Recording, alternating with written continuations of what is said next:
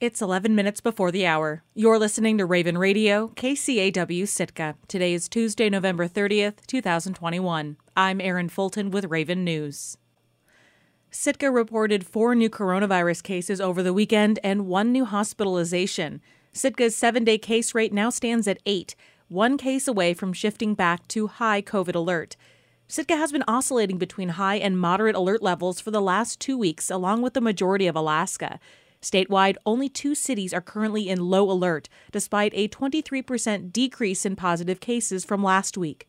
Since the beginning of the pandemic, Sitka has reported a total of 1,234 positive cases, 25 hospitalizations, and 5 deaths. A large storage shed caught fire early Monday morning in Venetti's trailer court, threatening 2 nearby homes. The Sitka Fire Department received a call at 3 a.m. Monday morning that a shed on the 2700 block of HPR was on fire. 2 fire engines and an ambulance responded to the scene. According to Assistant Fire Chief David Johnson, the shed was already fully engulfed upon their arrival. It took 7 fire personnel nearly 3 hours to put out the flames, but only the shed was affected. No one was injured in the blaze, and the origin of the fire is still under investigation.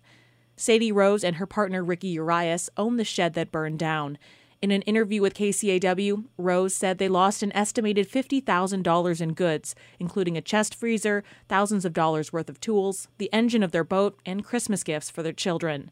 Rose said she's thankful for the help of her neighbors who were already throwing buckets of water on the fire when the couple awoke to the sound of crackling outside, and first responders for their efforts in putting out the blaze.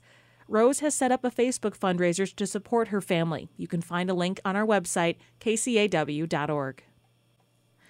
State health officials are asking Alaskans to redouble their COVID precautions over the coming weeks as they brace for the arrival of the new Omicron variant of the coronavirus. The variant was first identified in South Africa last week, and scientists raised alarms over a high number of mutations it has compared to other variants. Since then, it's been detected in several other countries and has led to worldwide travel restrictions. Still, it's not clear whether the variant is more infectious than other variants and whether it causes different or more severe symptoms.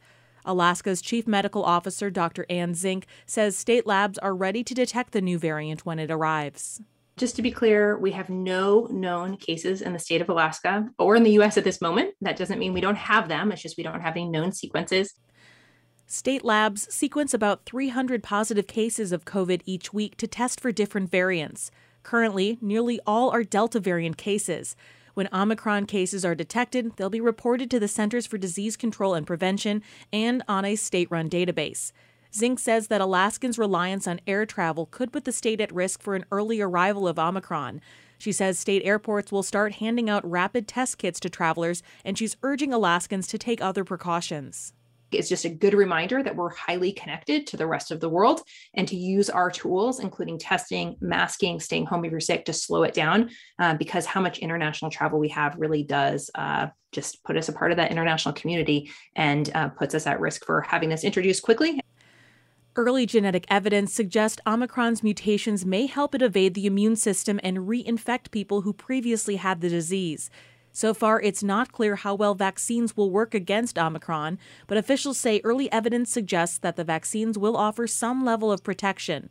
They're encouraging Alaskans to get vaccinated if they haven't and get a booster shot, which the CDC now recommends for all adults. The U.S. and Canadian border should be easier to cross for Canadian travelers this week as the COVID-19 testing requirement for Canadians returning home has been lifted for short trips. KHNS's Mike Swayze reports. Canadians traveling to the U.S. for trips of 3 days or less will no longer need to show proof of a negative COVID test to cross back into their home country as of midnight Eastern Time on Tuesday morning, November 30th. Whitehorse resident Amy O'Connor says she's long overdue for a visit to the Upper Lynn Canal. My partner and I are super excited to be able to go to either Skagway or Haines, simply to just be by the water, soak up a little bit of ocean time. Specifically in Skagway, pretty excited to hit up the brew pub. It's definitely been a while. The U.S. border was open to all vaccinated Canadian travelers in early November, but the Canadian government still required a negative test result for land travel between the two countries, even though the U.S. border doesn't require one. That made the trip costly for Canadian residents. Each test performed for recreational travel purposes in the Yukon Territory's capital city of Whitehorse costs over $200 Canadian, and for families that can add up quickly. Now that the Canadian government has eased the testing requirement for Canadian residents, O'Connor says that if road conditions permit, she is planning to visit. We've been waiting mostly just for the testing requirements to lift for a quick day trip. I would justify it if I wanted to, go to Alaska for more than a few days. But if we just want to go for a quick day trip, it just wasn't really cost effective, and it's a couple more hoops to jump through, right? So that's mostly what I've been waiting for. The Klondike Highway, however, has seen multiple avalanches in the past couple of weeks, causing road closures and hazardous driving conditions. The latest avalanche on the British Columbia side of the border was cleared on Monday morning. The road from Whitehorse to Haines has several travel advisories as of Monday afternoon, meaning driving conditions aren't ideal. 2 local lodges reported an uptick of bookings for this coming weekend, including the White House Inn in Skagway. Owner Chelsea Stone says her guests are excited to come to town to check their boats and hit up Skagway's restaurants. In the wintertime, we go down from 9 rooms to 5 rooms, and 4 of those 5 rooms are booked with Canadians for the weekend. The relaxed requirements do not apply to U.S. citizens, so any fully vaccinated Alaskans looking to head to Canada will still need to present a negative molecular COVID-19 test and a completed ArriveCan app to cross the border. Reporting from Skagway, I'm Mike Swayze. Along the Seawalk at Overstreet Park in downtown Juneau, you'll now see a 20-foot aluminum canoe. The large sculpture was created by Tlingit artist Robert Mills with money from the Juneau Cares Artwork Grant. KTOO's Lindsay Brolini reports. Robert Mills says his head is always up in the clouds, dreaming about projects. This canoe was one of those dream projects. The canoe is all aluminum, a silver outline of a boat with formline designs on the bow and stern. From the Seawalk, the shiny metal stands out against the mountains on Douglas and the Gastineau Channel. The canoe is a representation of Tlingit society. On one level, it represents the vessel that Tlingit people used to travel. On another, it represents the binary of eagle and raven, and being in harmony with the opposite clan.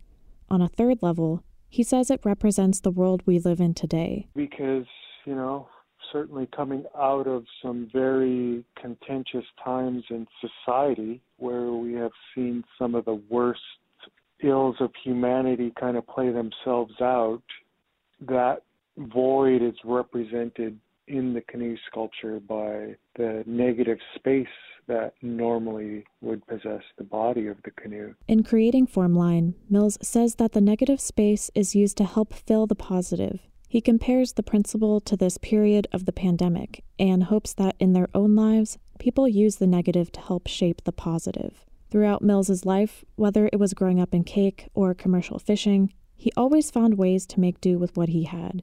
And he says that mentality applied to making this canoe. It was a lot of research and development as far as applying what pressure, where, at what points, at how many pounds, bending it one way, going back the other. Just, man, it was a lot. He partnered with fabricator Brian Crapo to mold the metal and bring the piece to life.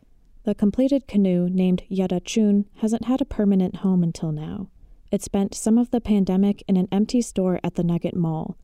It was most recently at Centennial Hall, where it served as a backdrop for musicians who performed at the Indigenous music festival Rock Auk. Now the canoe is being permanently installed along the walkway in Overstreet Park at the original mouth of the Gold Creek, or Tzantekehini. I think it's pretty fitting in that at one point it used to possess many, many, many canoes.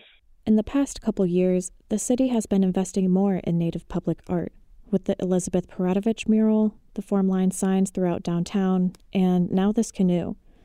Mills says it's important to highlight Native artists, especially as they have been historically suppressed in their own lands. When you grow up not seeing some of this art form that resides in, some of the finest art collections in the history of the world, Tlingit art stands next to them, and yet growing up you don't see that in your own homeland. Mills says gaining more representation in art is a step in the right direction.